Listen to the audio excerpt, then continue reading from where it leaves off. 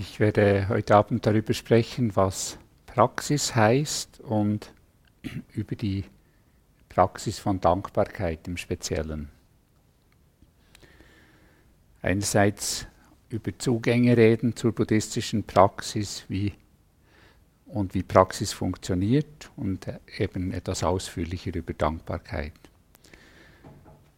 So die generelle Struktur, zuerst werde ich über historisch und interessenmäßig verschiedene Zugänge zur Lehre und Praxis Buddhas sprechen.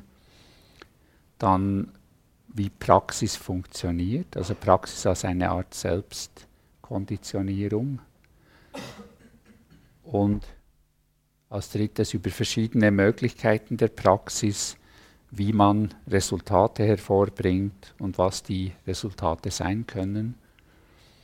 Und schließlich über Dankbarkeitspraxis, warum gerade Dankbarkeit und einige Beispiele und Möglichkeiten dafür geben.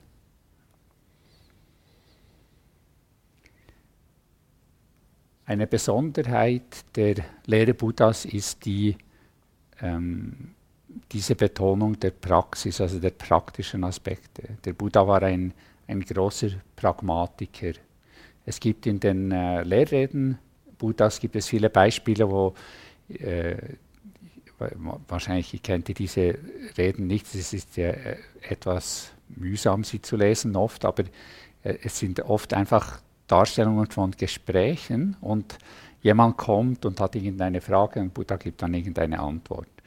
Und es gibt ab und zu so ein Beispiel, jemand kommt und sagt, was ist der Ursprung der Welt oder irgend so etwas. Und wenn irgend so metaphysische Fragen kommen, dann ist immer die Antwort, das interessiert mich nicht, das lehre ich nicht. Und er sagt dann immer, ich lehre nur eines, ich lehre, wie Leiden entsteht und wie Leiden aufhört.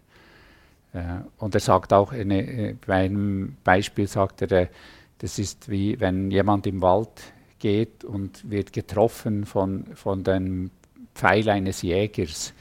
Wenn dieser Mensch sagt, ja, ich will zuerst wissen, aus welchem Holz ist dieser Pfeil, was sind da für Federn dran, wie ist die Pfeilspitze gemacht, wer hat diesen Pfeil geschossen, aus welcher Kaste ist er, wo kommt er her.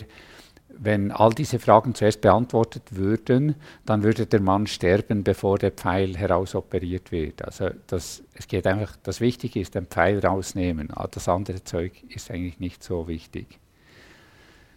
Und in einer anderen Rede sagt er auch, nimmt er so eine Handvoll Blätter vom Boden und sagt, die Blätter im Wald, das ist alles, was es zu wissen gibt und so. Und das, was ich lehre, das ist nur wie diese Handvoll Blätter. Ich lehre nur das, was direkt wesentlich ist für Freiheit von leidvollen Zuständen.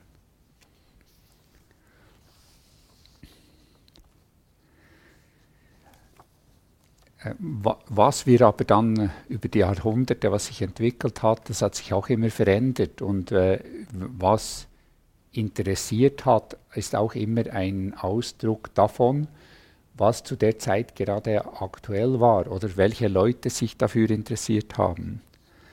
Und das war schon immer so, also die Lehre Buddhas, die hat sich stark verändert, als sie nach Tibet kam, unter dem Einfluss des Schamanismus im Tibet. Sie hat sich verändert, als sie nach China kam, unter dem Einfluss von Taoismus und Konfuzianismus. Sie hat sich verändert, als sie nach Japan kam. Und sie hat sich auch verändert, ist daran, sich zu verändern jetzt, wo sie in den Westen kommt. Und ich finde es noch interessant, ein wenig zurückzuschauen, wie die Lehre Buddhas im Westen aufgenommen worden ist. Zuerst, also über lange Jahre, über 1500 Jahre hat es im Westen gar niemand interessiert. Das waren einfach nur Heiden und was die gemacht haben, war nicht inhaltlich interessant. Und die ersten, die sich dafür interessiert haben, was diese Heiden machen,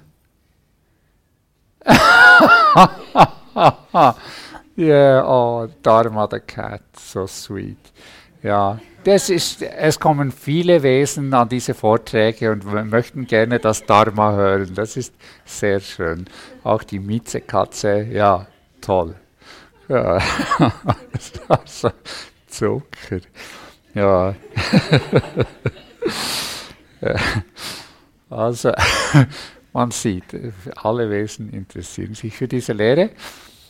Aber im Westen waren die ersten, die sich inhaltlich dafür interessiert haben, das waren Gelehrte und Philosophen wie Schopenhauer zur Zeit der Aufklärung. Und die haben sich für die Inhalte der Buddha-Lehre interessiert, weil es eine rationale Alternative war zum Christentum. Es war rational, es war philosophisch, es hat von dem her gut zur Aufklärung gepasst. Das übrigens auch von dort her diese Bezeichnung Erleuchtung, Enlightenment auf Englisch, und die Aufklärung heißt auf Englisch auch die Age of Enlightenment. Es ist eigentlich eine Fehlübersetzung, also das, was wir als Erleuchtung bezeichnen, ist eigentlich, der Begriff bedeutet eigentlich Erwachen. Es hat nicht mit Licht, sondern mit Schlaf und Wachsein zu tun. Klammerbemerkung. Und dann, also diese Philosophen, das sind bis heute natürlich viele Meditationslehrerinnen und Lehrer haben Angst vor den Fragerunden, weil sie Angst haben, dass da philosophische Fragen kommen. Das ist nach wie vor beliebt, dieser Ansatz. Also man könnte sagen, die Praxis war damals die philosophische Auseinandersetzung. Im 19. Jahrhundert begannen sich Religionspsychologen und Psychologen wie C.G. Jung für Buddhismus zu interessieren und hatten vor allem die psychologische Seite im Fokus. Sie hatten sich interessiert für die Psychologie. Buddhismus war die Religion, die am offensichtlichsten psychologische Bezüge hatte und ein psychologisches Modell dahinter. Im letzten Jahrhundert, in den 50er Jahren, war erstmal so eine etwas breitere Wirkung, als die Beat Generation sich dafür zu interessieren begann, vor allem für Zen. Das waren vor allem Künstler und Literaten wie Jack Kerouac, William Burroughs oder Gary Snyder, Allen Ginsberg. Und für die war Buddhismus ein Ausdruck eines Lebensgefühls. Für sie war das war wie On the Road, also das bekannteste Buch von Jack Kerouac. Das hat irgendwie das ausgedrückt, auch wie unterwegs sein, und Zen hat das angesprochen und auch das künstlerische Interesse dieser Menschen. Und das hat irgendwie Jazz und Kiffen und Zen, das hat irgendwie alles zusammengepasst. So. Und in den 60er und 70er Jahren, nach den Beats, kamen dann die Hippies, und das war eigentlich die erste Zeit, wo sich die Menschen im Westen auch für die Meditation als Methode interessiert haben. Die Beats, das war dort als mehr ein Lebensgefühl, und die Hippies, die wollten wirklich auch die Meditation als Methode kennenlernen. Sie waren auch vor allem an den meditativen Erfahrungen interessiert. Und das war nicht ganz so früh, aber als ich angefangen habe zu meditieren, weiß ich auch, das war für mich so das Zentrale, was da drin steckt. Also die Erfahrung, die ich machen konnte beim Meditieren. Ich war auch erstaunt, was in mir drin, ohne irgendetwas sonst dazu zu tun, was alles entstehen konnte in mir drin. Eigentlich fand das sehr überraschend und überwältigend irgendwie.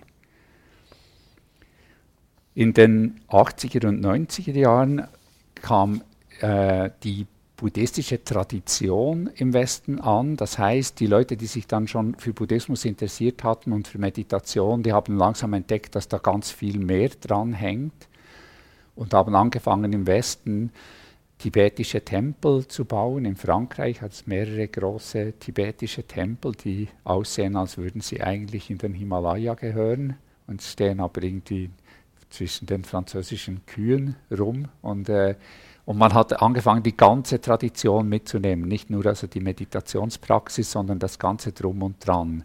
die Mantras, was immer dazugehört. Man hat eigentlich versucht, die tibetische Tradition, aber auch die anderen Traditionen im Westen neu aufzubauen sozusagen oder weiterzuführen. Und jetzt, so in den Nuller- und den Zehnerjahren, ist, was wir schon, die Achtsamkeit, die Irene gestern viel darüber gesagt hat, das ist so ein Fokus geworden und wird viel mehr, denke ich, jetzt auch findet ein Versuch statt, die Buddha-Lehre zu übersetzen und für uns umzumünzen. Und das hat ganz unterschiedliche Ausprägungen. Einerseits gibt es nach wie vor die Traditionen, die weitergezogen werden, aber auch Versuche, das anzupassen, zum Teil auch etwas fraglich vielleicht. Also wenn man dann so Work-Life-Integration oder Life-Domain-Balance und dann ist der Schritt dann relativ kurz den Ausgleich der Lebenssphären hin zu Meditation oder Achtsamkeit als ein Mittel, um die Produktivität zu steigern oder die Arbeitnehmerinnen noch produktiver zu machen. Und das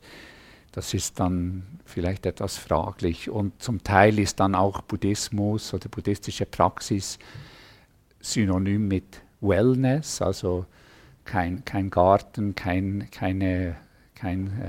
Spa oder Saunazentrum ohne Buddha-Kopf. Und dann geht es irgendwie nicht mehr so um Freiheit von quälenden Zuständen oder Freiheit aus dem, was uns gefangen hält, sondern es gibt der Ausdruck Samsara-Management, also eigentlich das, was eigentlich nicht so klappt, besser in den Griff zu bekommen, dank buddhistischer Praxis.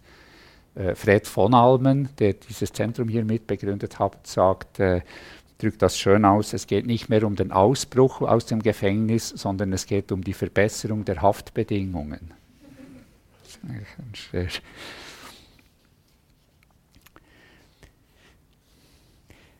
In den buddhistischen Ländern gibt es auch so unterschiedliche Zugänge.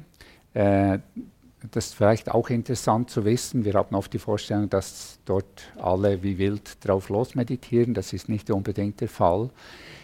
Sie haben so eine klassische Dreiteilung. Das heißt, die heißt in Pali-Sprache Dana, Sila, Bhavana. Auf Deutsch Dana ist Großzügigkeit, Sila ist Ethik oder ethisches Verhalten und Bhavana ist Geistestraining oder Meditation. Und also Großzügigkeit, ethisches Verhalten und Meditation. Und für viele Menschen in buddhistischen Ländern ist Großzügigkeit eigentlich die einzige buddhistische Praxis, die sie machen. Also sie sagen, ich spende dem Kloster etwas, dann werde ich eine bessere Wiedergeburt haben zum Beispiel. Aber auch Großzügigkeit allgemein. Mein erster Meditationslehrer, John Coleman, der war in den 50er Jahren in Thailand und er hat gesagt, das sei verrückt gewesen, wenn man jemand gesagt hat, du hast ein schönes Hemd an, dann hat er gesagt, willst du, kannst du es haben. So, wirklich sehr großzügig alles immer und eine schöne Praxis, aber das ist auch oft dann, wo es vielleicht aufgehört hat. Sila, das ethische Verhalten, das war vielleicht schon auch, man weiß, das ist wichtig. Und die ethischen Regeln, das ist in etwa auch das, was Irene am ersten Abend vorgestellt hat, also die Regeln, die wir hier einhalten im Kurs. Das sind auch Regeln, die nicht speziell sind für buddhistische Praxis. Das gibt es auch in anderen Religionen oder in anderen Weltanschauungen, also ein nicht schädiges Verhalten oder die Wahrheit sagen, außer man ist Präsident von Amerika, nicht schädigendes sexuelles Verhalten oder einen guten Umgang mit Rausch, Sachen, die nicht wirklich, das gibt es in sehr vielen Systemen, diese Regeln und Ausrichtungen.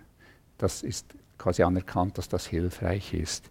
Und das ist auch in den buddhistischen Ländern verbreitet.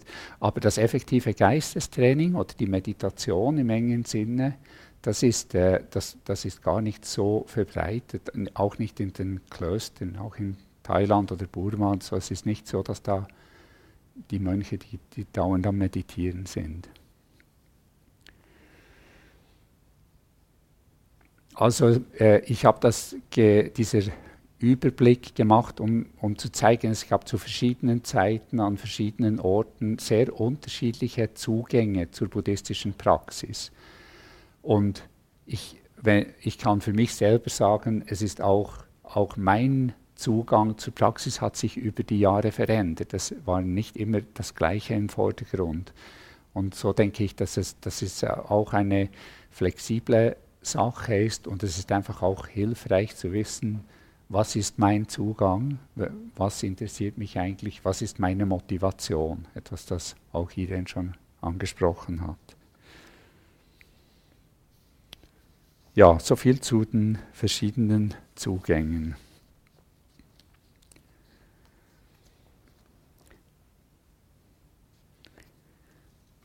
Jetzt ein paar Worte dazu, wie Wirklichkeit konstruiert ist oder dass Wirklichkeit konstruiert wird und wie und warum Praxis wirkt. Also wenn ich von Praxis rede, buddhistische Praxis, dann meine ich damit eigentlich die Art und Weise, wie die Konzepte der Buddha-Lehre in Handlungen oder in Verhalten umgesetzt werden. Also wie das, was wir lehren, dann effektiv real wird, wie es in Taten umgesetzt wird.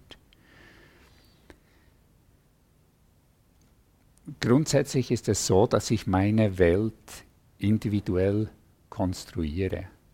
Und ich merke es nicht.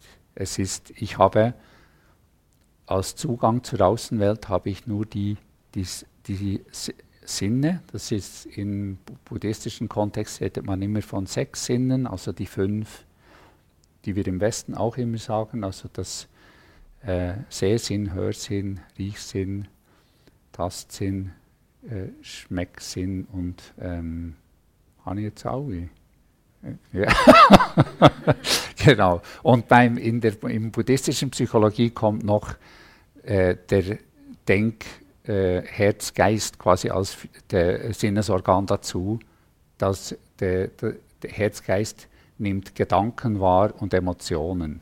Ich finde das eine gute Erweiterung, weil ich habe das auch in den Gruppen ein paar Mal gesagt, Gedanken, die haben immer so die Eigenschaft zu sagen, glaub mich, ich bin wahr, ich bin sehr wahr, ich bin wichtig.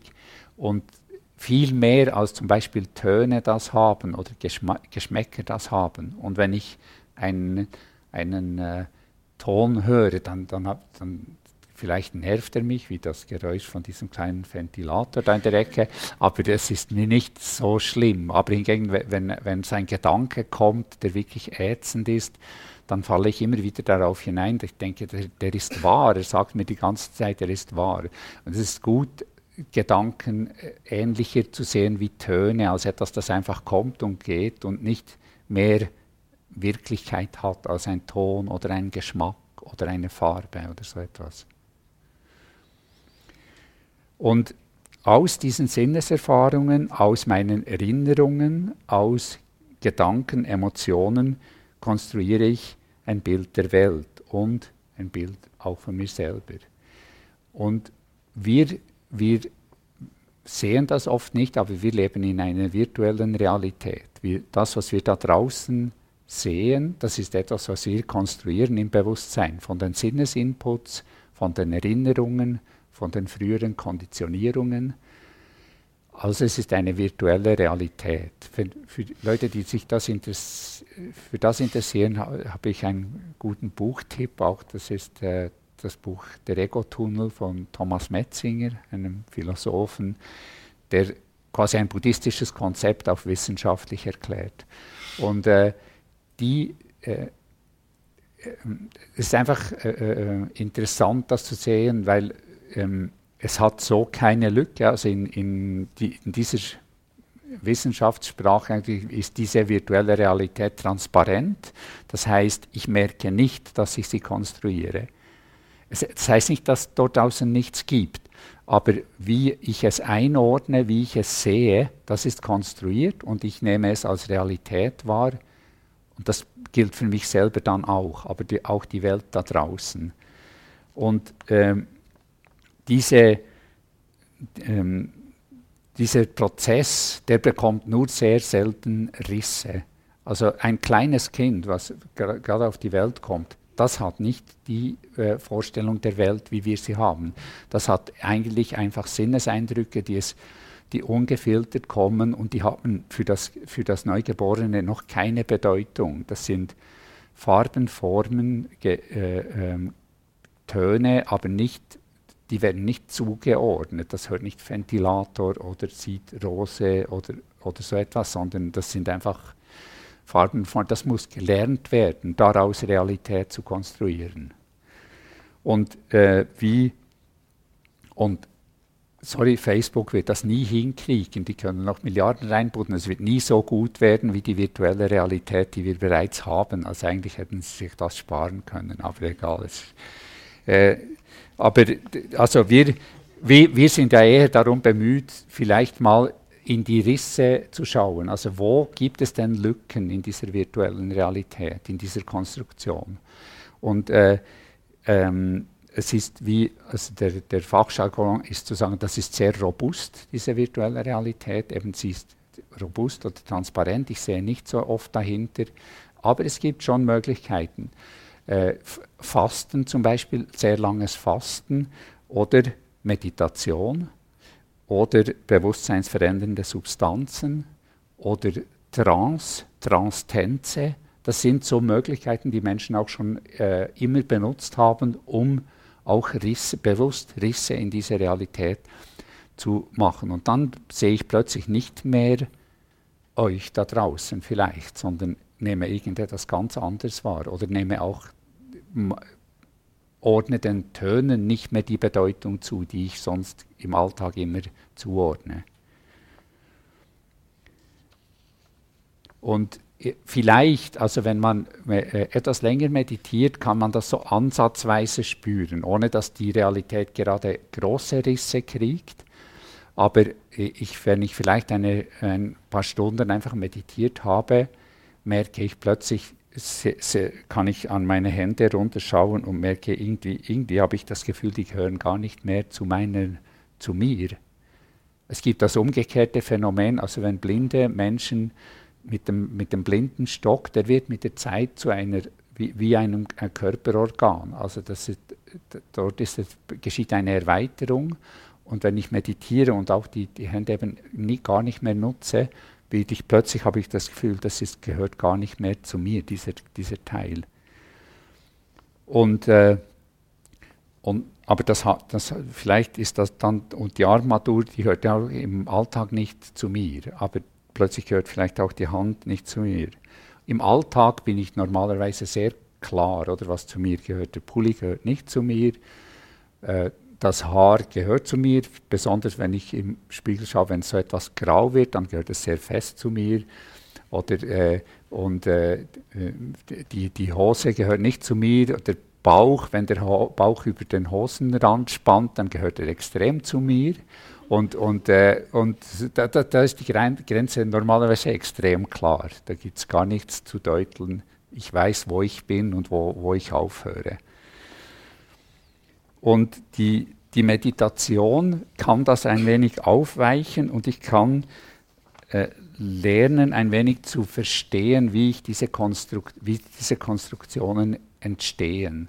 Ich kann ein wenig dahinter schauen, dieser Konstruktionsprozess ein wenig nachvollziehen und merken, aha, das ist wie nicht naturgegeben, das ist etwas, das mein Geist macht, mein Bewusstsein macht. Das ist sehr nützlich auch. Also ich will nichts gegen diese virtuelle Realität sagen. Es ist wirklich hilfreich um Nahrungsbeschaffung zu betreiben, auf den Bus zu gehen und so weiter. Also es ist wirklich also ich würde auch sagen, diejenigen, die das nicht so auf die Reihe gekriegt haben, die sind wahrscheinlich ausgestorben und wir sind noch da, weil unsere Vorfahren das ziemlich gut auf die Reihe gekriegt haben. Und also die Meditation kann helfen, das zu dekonstruieren, zu sehen, wie dieser Prozess eigentlich überhaupt zustande kommt. Aber die buddhistische Praxis hat auch den anderen Aspekt, also dass ich bewusst Wirklichkeit konstruiere, also das Umgekehrte mache. Das endgültige Ziel der Dharmapraxis ist Freiheit von leidvollen Zuständen, Freiheit von Leid, von quälenden Zuständen. Aber auf dem Weg dorthin ist es nicht nur hilfreich, Sachen loszulassen, sondern es kann auch eine Hilfe sein, sich Sachen anzueignen oder Sachen zu konstruieren. Oder wir reden auch von kultivieren. Das heißt vielleicht auch lernen, die Welt anders und hilfreicher zu sehen. Und da ein kurzer Exkurs zum Begriff Karma, der hat es geschafft bis in die Gesundheitslinie von Coop oder Karma. Coop Karma, das heißt, es ist irgendwie Öko und so, aber Karma bedeutet eigentlich auf Sanskrit bedeutet Handeln. Also wenn ich meistens wird es dann ersetzt durch das Resultat von Handlung. Also wenn ich sage, schlechtes Karma-Mann, dann heißt es irgendwie, etwas ist mir zugestoßen, das wahrscheinlich darauf beruht, dass ich vorher etwas Blödes gemacht habe. Aber das Blöde machen, das ist eigentlich Karma und das andere ist das Resultat von Karma. Und ich sage das, weil in der Lehre Buddhas ist das sehr zentral, die Vorstellung von Ursache und Wirkung. Also wenn ich etwas mache, dann hat das Wirkung. Und wenn ich etwas feststelle, also es gibt auch die Aussage, wenn du wissen willst, wie die Vergangenheit war, dann schau an, was jetzt da ist. Und wenn du wissen willst, wie die Zukunft sein wird, dann schaue, wie du jetzt handelst. Also das ist wirklich eine sehr zentrale Idee in der Buddha-Lehre, in der buddhistischen Psychologie. Es gibt ein Konzept, das wir erwähnt haben, aber nicht so vorgestellt haben, das heißt bedingte Entstehung, wo eine ganze Reihe von Abfolgen gezeigt wird, schlussendlich zeigt, wie wir uns verheddern, wie wir uns in Anhaften verfangen irgendwie und auch dort, wie wir das auflösen können.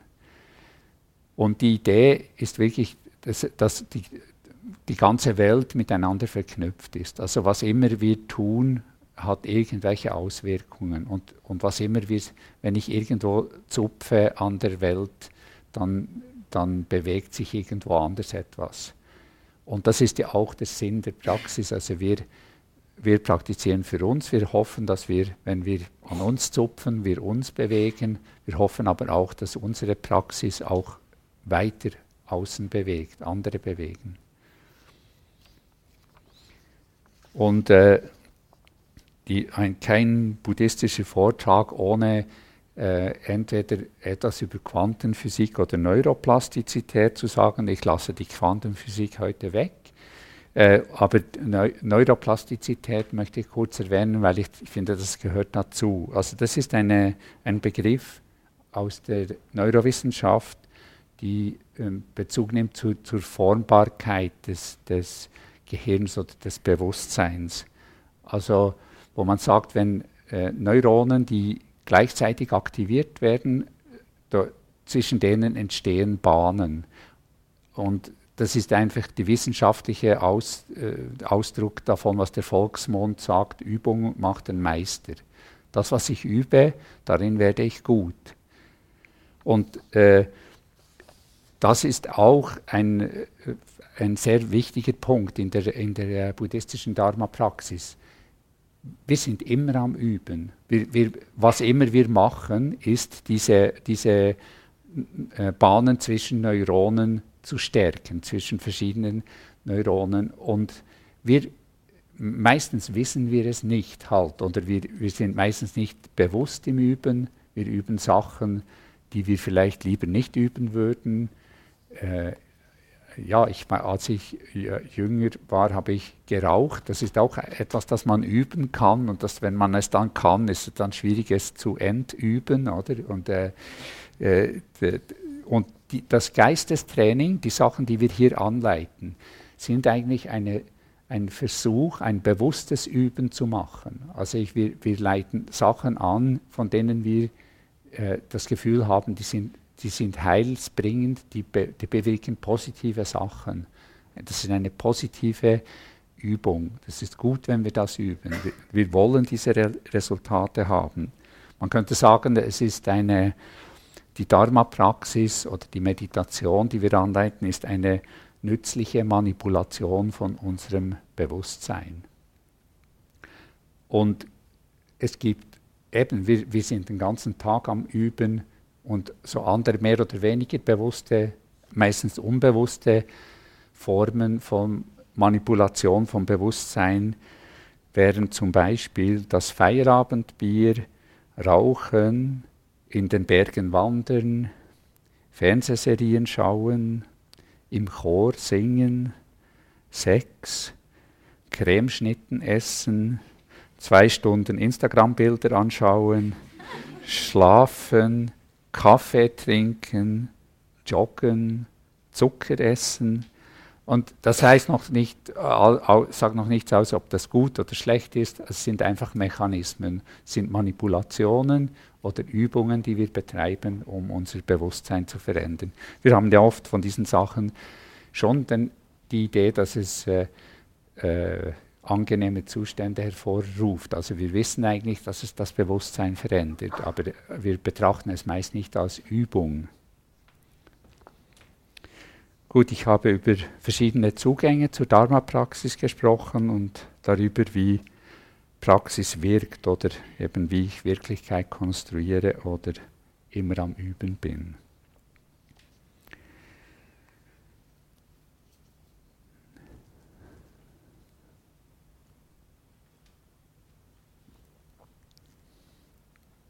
Ich möchte jetzt über verschiedene Arten von Meditationspraxis reden. Es gibt verschiedene Wege in der buddhistischen Welt, um zu dieser Freiheit zu gelangen von verstrickenden, quälenden Geisteszuständen, Herzzuständen. Wir haben die 2 auch schon erwähnt, die Sammlungsmeditation oder Samatha-Meditation und die Einsichtsmeditation oder Vipassana-Meditation. Diese beiden Arten von Meditation stehen oft im Zentrum bei so Meditationsretreats, wie sie hier im Zentrum gelehrt werden. Das ist meistens dreht es sich um diese beiden Formen.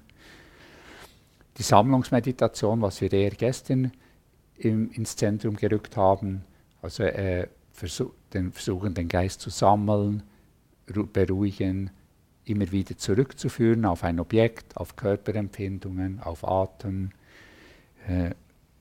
Es gibt auch andere Möglichkeiten. Man kann das mit Visualisierung machen, mit Farben, mit Kerzen.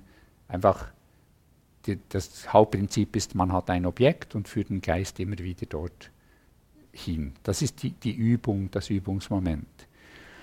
Und die Vipassana-Meditation oder was ich heute Morgen angeleitet habe, die Öffnung des Gewahrseins, ist in einem gewissen Sinne etwas umgekehrt gerichtet, weil ich den Geist öffne und eher schaue, was ist da und was immer kommt, das ist mein Objekt. Nicht das Objekt ist vorgegeben, sondern ich richte meine Aufmerksamkeit auf das Objekt, das sich in den Vordergrund drängt. Das können eben Körperempfindungen, es kann Geräusche sein, es können Sehobjekte sein, es können Gedanken und Emotionen sein. Es ist eigentlich egal.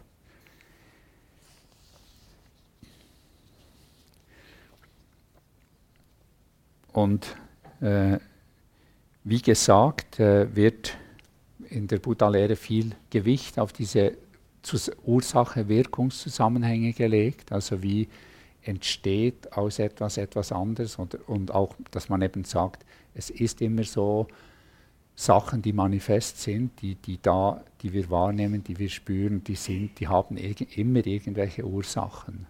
Und diese Ursache-Wirkungszusammenhänge, wie in dieser Kette von Bedingten entstehen, dort drin erklärt sich auch das Anhaften. Und das Anhaften durch das Loslassen zu ersetzen, das ist das Ziel dieser Praxis. Eigentlich kann man sagen, letztendlich ist Loslassen auch das, der kleinste gemeinsame Nenner von allen buddhistischen Schulen, die sehr unterschiedlich sind. Und Vipassana oder Einsichtsmeditation, die lässt uns eben auch klar sehen, das heißt eben klar sehen, das lässt uns klar sehen, wie es dazu kommt, dass wir anhaften und wo wir da diese Ursache-Wirkungskette durchbrechen können. Und das ist der Moment, wo ein Sinneskontakt entsteht und dann kommt meine Reaktion darauf. Ich empfinde es als angenehm, ich empfinde es als unangenehm oder neutral. Und dann kommt beim Angenehmen kommt Verlangen nach mehr, beim Unangenehmen kommt Aversion auf. Und dort ist die Meditationspraxis der Weg, der uns eine Tür öffnet, darauf nicht zu reagieren. Also das Verlangen zwar wahrzunehmen, aber es nicht auszuleben. Und wenn wir das auch wieder hier eine Übung, wenn wir das geübt haben, gibt uns das mehr Freiheit, nicht zu reagieren.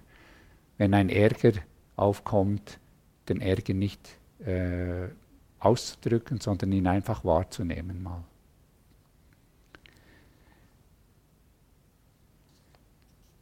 Die Trennung zwischen Sammlungs- und Vipassana-Meditation ist nicht so ganz klar, weil es hat auch die Sammlungsmeditation führt zu Einsichten und die Vipassana-Meditation führt zu Sammlung. Also es ist etwas künstlich, diese Trennung. Es gibt durchaus Überschneidungen und wir haben sie auch nicht so klar getrennt in den Anleitungen.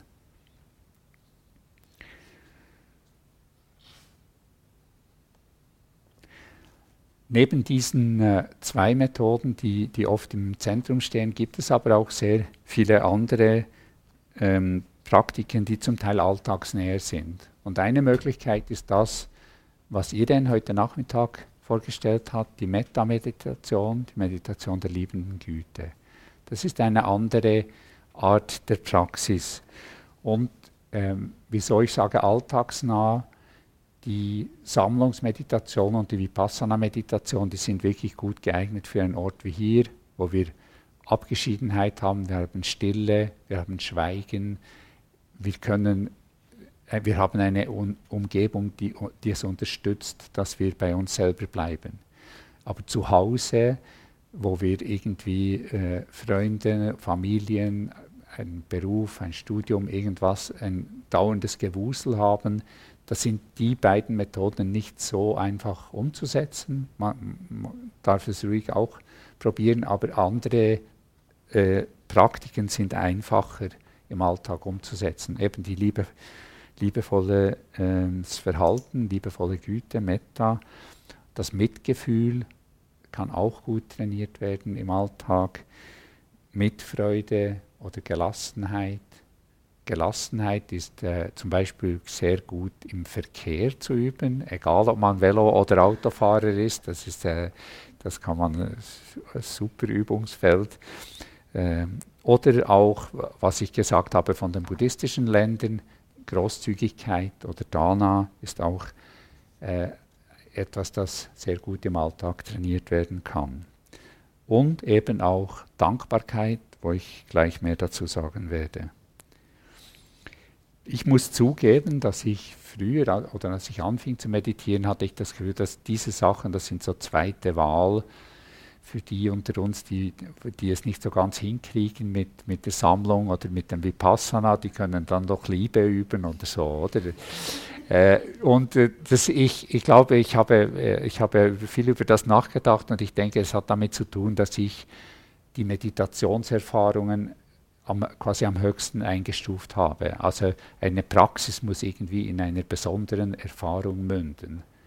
Ich denke, das ist eine falsche Vorstellung, aber sie ist nachvollziehbar, weil wenn ich einen besonderen Kick habe, irgendetwas, wow, dann ist das auch sehr eindrücklich. Und wenn ich Großzügigkeit übe, dann von dem kriege ich vielleicht auch einen Kick, aber nicht so einen offensichtlichen. Und das macht dann diese Hierarchie oder die Höherstufung von Vipassana oder Samatha-Meditation. Und ich glaube, das ist falsch, weil die Praktiken, die anderen, die ich genannt habe, die werden, wenn wir die üben, die werden zu einer sehr positiven Veränderung unserer Persönlichkeit führen. Und das wird uns auch wieder auf dem Weg zur Freiheit von Leiden führen und vielleicht sogar besser. Das ist immer auch eine Frage von der Persönlichkeit, aber ich denke, das sind sehr wichtige Praktiken. Und im Mahayana-Buddhismus, also was im Tibet, China, Japan, Korea, Vietnam, Zentralasien praktiziert wird, ist Mitgefühl zum Teil quasi die zentrale Praxis. Und der Herr da oben, den ich schon erwähnt habe, der Avalokiteshvara, das ist so der Ausdruck von Mitgefühl, das Symbol für Mitgefühl. Das ist, ich weiß, eigentlich gibt es keine Götter im Buddhismus, das ist das Schöne daran, aber die schleichen sich eben rein, wenn die Leute, nach den Jahrhunderten hält man es nicht mehr aus ohne Götter, dann hat man halt ein paar Götter. Und der hat 1000 Arme mit 1000 Augen, mit dem sieht er das Leiden der Welt. Oder er hört auch das Leiden der Welt. Der Name Avalokiteshvara bedeutet ursprünglich Hörer der Töne, das heißt, er hört das Klagen der leidenden Lebewesen. Und ich denke, das ist ein Hinweis, dass eben Praktiken ganz zentral sein können, wo es nicht so um eben Sammlung und Vipassana geht, sondern die andere Qualitäten trainieren. Also das war verschiedene Zugänge zur Praxis, wie Praxis wirkt und verschiedene Arten von Praxis. Jetzt ein paar Worte zur Dankbarkeitspraxis und was das ist und warum man das machen kann oder soll. Es wird nicht so oft gelehrt. Eine Ausnahme, jemand, der das lehrt, das ist aber kein buddhistischer Lehrer, das ist der Herr hier. Ich nehme die Gelegenheit wahr, um unser Team vorzustellen. Das ist der Bruder David Steindl-Rast. Das ist ein Benediktinermönch und sein zentrales Programm ist Dankbarkeit. Es gibt einen guten auf TED.com gibt es einen guten Talk von Bruder David. Das ist 91 oder 92, aber still going strong. Natürlich ein sehr eindrücklicher. Und weil ich jetzt dran bin, zeige ich euch die anderen, da sage ich das auch. Ja. Das ist der Ajahn Sucitto, das ist ein Lehrer aus der thailändischen Waldkloster-Tradition, ein Engländer, hat im Juni hier ein wunderbares Retreat gegeben. Das ist ein sehr, ich würde sagen, mein Favoritlehrer. Und dann hier kommen noch ein paar andere. Das ist der Nim Karoli Baba, auch Maharaji genannt, das ist ein Hindu, hat hier nichts zu suchen, also auch ein sehr eindrücklicher Mann, der ist schon lange verstorben, aber ein eindrücklicher Lehrer. Und das hier ist die Carol Wilson, die kommt jeden Sommer hierhin und lehrt im Sommerkurs, das ist immer 2 Wochen Sommerretreat. Auch eine sehr tolle Lehrerin, die wir beide sehr mögen. Und das Gleiche gilt für Joseph Goldstein, das ist so quasi der Altmeister unter den westlichen Vipassana-Lehrern. Und der war letztes Jahr hier im Sommer, das ist aber eine seltene Gelegenheit. Ein sehr eindrücklicher Lehrer auch. So viel zu denen, die uns Glaub helfen. Es fühlt sich jedenfalls schon etwas so an zwischendurch. Und eben, Dankbarkeitspraxis wird außer vom Bruder David sonst selten so in den Mittelpunkt gerückt. Ich finde, was Dankbarkeitspraxis hat, ist, dass es anerkennt, dass uns dauernd sehr viel Gutes passiert. Und es ist interessant, weil wir rücken damit den Fokus darauf, was klappt. Ich bin eher so ein kritischer Mensch. Ich tendiere dazu, zuerst alles zu sehen, was nicht geht. Und es ist für mich sehr nützlich, den Fokus darauf zu richten, was alles geht. Es geht nämlich erstaunlich viel. Und um zu sehen, was geht, muss ich in Verbindung mit meiner Umwelt sein. Sonst kann ich ja gar nicht sehen, was geht. Also ich muss im Kontakt sein mit den Dingen, mit Lebewesen und mit Umständen. Das heißt, ich muss Beziehung aufbauen zu meiner Umwelt.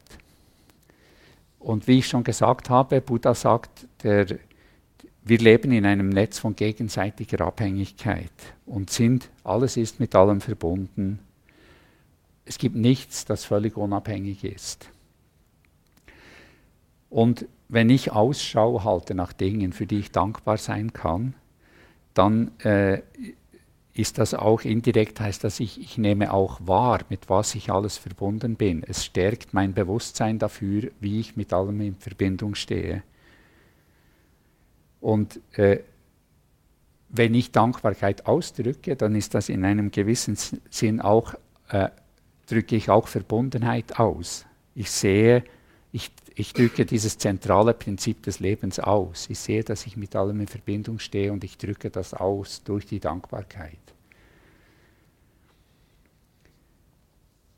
Und Beziehung, denke ich, ist ein wichtiger Punkt. Beziehung ist auch für die Praxis ein wichtiger Punkt.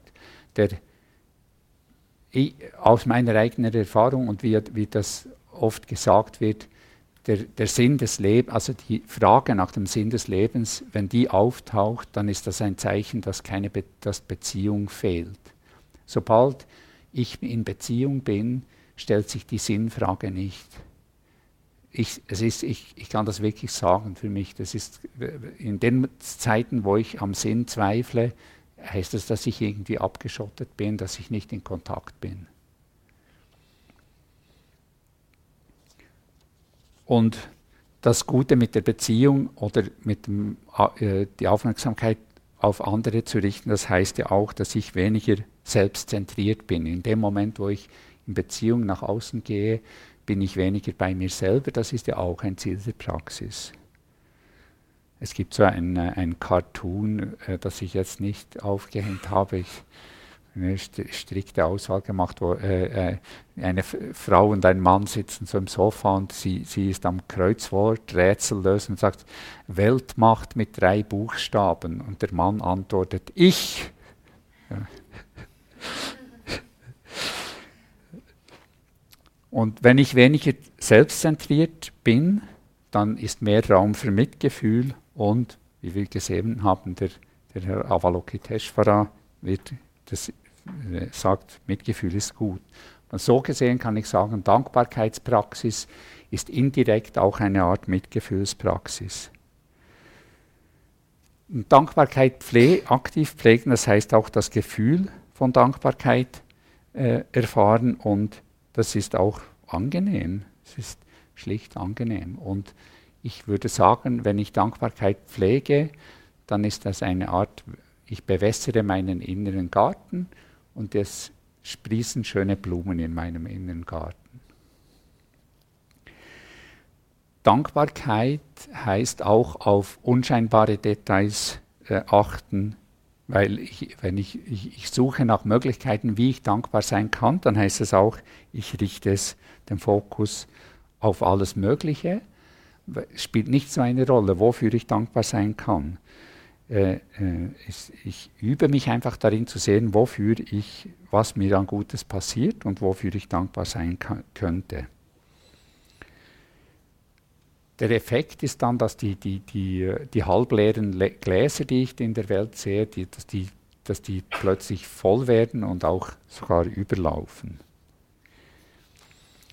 Der Psychologe und Philosoph und Arzt William James hat 1890 das Buch geschrieben, The Principles of Psychology, die Prinzipien der Psychologie, und darin sagt er, dem, was ich bereit bin, meine Aufmerksamkeit zu schenken, wird meine Erfahrung sein. Nur die Sachen, die ich bemerke, formen meinen Geist. Also dem, was ich bereit bin, meine Aufmerksamkeit zu schenken, wird meine Erfahrung sein. Nur die Sachen, die ich bemerke, formen meinen Geist. Das klingt vielleicht banal, aber das ist eben auch weitreichend, weil wohin ich eben meinen Geist, wenn ich meinen Geist bewusst auf Sachen richte, dann forme ich ihn eben auch. Wenn ich auf freudige Sachen meinen Geist richte, meine Aufmerksamkeit und Sachen, wofür ich dankbar sein kann, dann stimmt mich das auch froh. Und um eine Folgefrage vorweg zu beantworten, heißt das, dass ich nicht Ungerechtigkeit in der Welt anschauen darf. Nein, das heißt es natürlich nicht. Ich kann sogar, ich würde behaupten, effektiver gegen Ungerechtigkeiten vorgehen, wenn ich okay bin oder wenn es mir gut geht. Und es ist ein Unterschied, ob ich überall Schlechtes sehe oder ob ich einfach mit offenen Augen durch die Welt gehe und Ungerechtigkeiten und Korrekturwürdigkeit sehen, aber gleichzeitig mein Bewusstsein auf Dankbarkeit, liebende Güte, Mitgefühl, Mitfreude und Gelassenheit ausrichte. Also wenn ich im Außen Gründe für Dankbarkeit suche, dann formt das mein Bewusstsein, ohne dass ich deswegen die Fähigkeit verliere, Missstände wahrzunehmen und mich dagegen zu engagieren.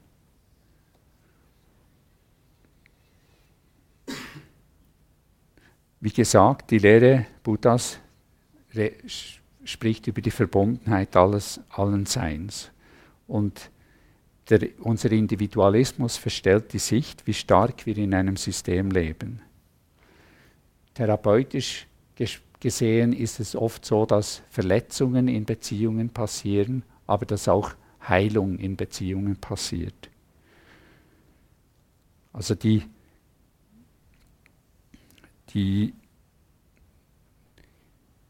Arbeit an uns selber und an Befreiung von unserem Herz und Geist, das passiert auch in Beziehungen und in Bezogenheit. Und ich sehe die Dharmapraxis in vielen Aspekten als eine relationale Praxis, als eine Praxis in Beziehung.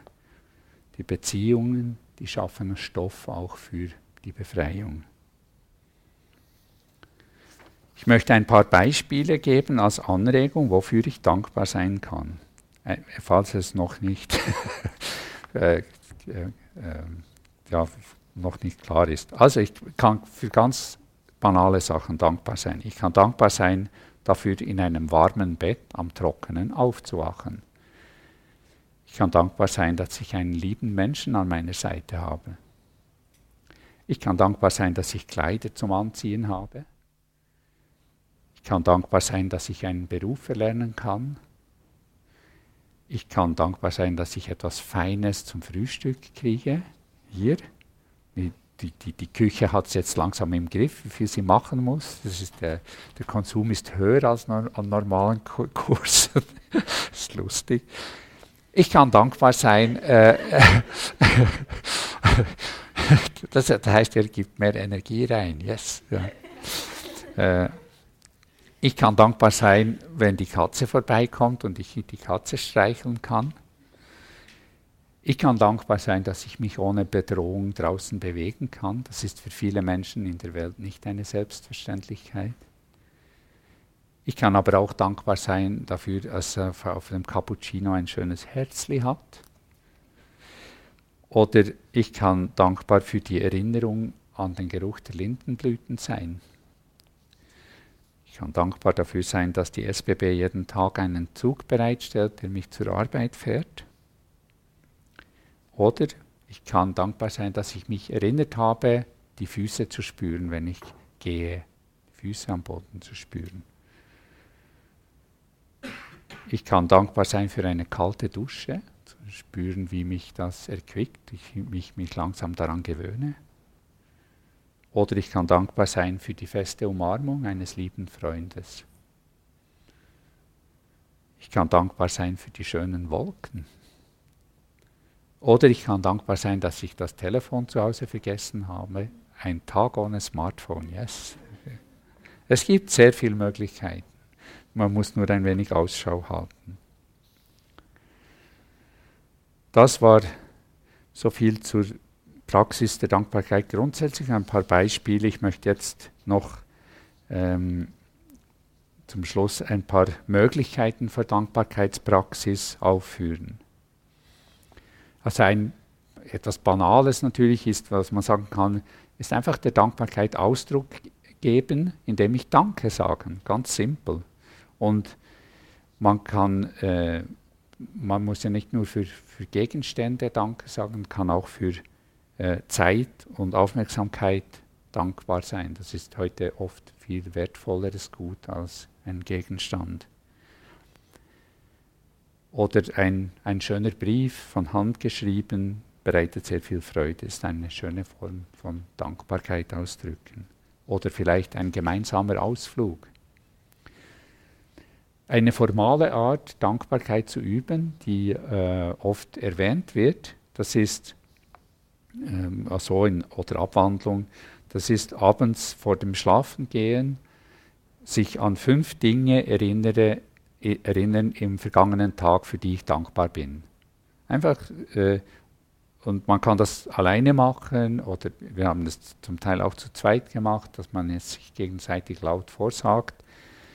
Und am Anfang ist es vielleicht etwas komisch oder gewöhnungsbedürftig, weil man sagt, ja, okay, ich bin dankbar, dass mir die Person die Türe aufgehalten hat, wenn mir nichts anderes in den Sinn kommt. Aber es spielt nicht so eine Rolle, oder dankbar, dass ich das Tram erwischt habe. Okay, well, in 5 Minuten kommt das nächste. Aber es geht nicht so sehr darum, den Gegenstand zu identifizieren, wofür ich dankbar bin, sondern ein Objekt zu nehmen, wo ich die Dankbarkeit daran festmachen kann. Also weniger das Objekt als die Haltung, die wir üben. Und zum Schluss eine besondere Art von Dankbarkeitspraxis, es ist der Dankesbrief. Das geht so, dass man einer Person, der man wirklich dankbar ist, einen Brief schreibt und der Person auch sagt, warum man ihr dankbar ist. Formuliert, wieso man dankbar ist und was das bedeutet, was die andere Person für einen getan hat. Bedingt natürlich auch eine Auseinandersetzung mit der eigenen Dankbarkeit. Und wenn man den Brief geschrieben hat, dann gibt es 3 Möglichkeiten. Das eine ist nichts tun, einfach, das war die Übung, einfach das zu formulieren für sich, wieso ich der anderen Person dankbar bin. B, wird die Post freuen, das ist den Brief abzuschicken, frankieren und abzuschicken, der anderen Person wirklich schicken. Und die kräftigste Version, das ist C, mit der Person ein Treffen abzumachen und ihr den Brief vorlesen. Also wenn ihr das macht und den Mut habt, mit der Person abzumachen und ihr der Person den Brief vorzulesen, dann bin ich mir sicher, dass das die Beziehung sehr stärken und verändern kann. Ich glaube, das ist eine kräftige Art Praxis. Ja, so viel zum Thema Dankbarkeitspraxis und Dankbarkeit. Ich komme zum Schluss. Die Welt da draußen ist auch ein Spiegel meines Innern.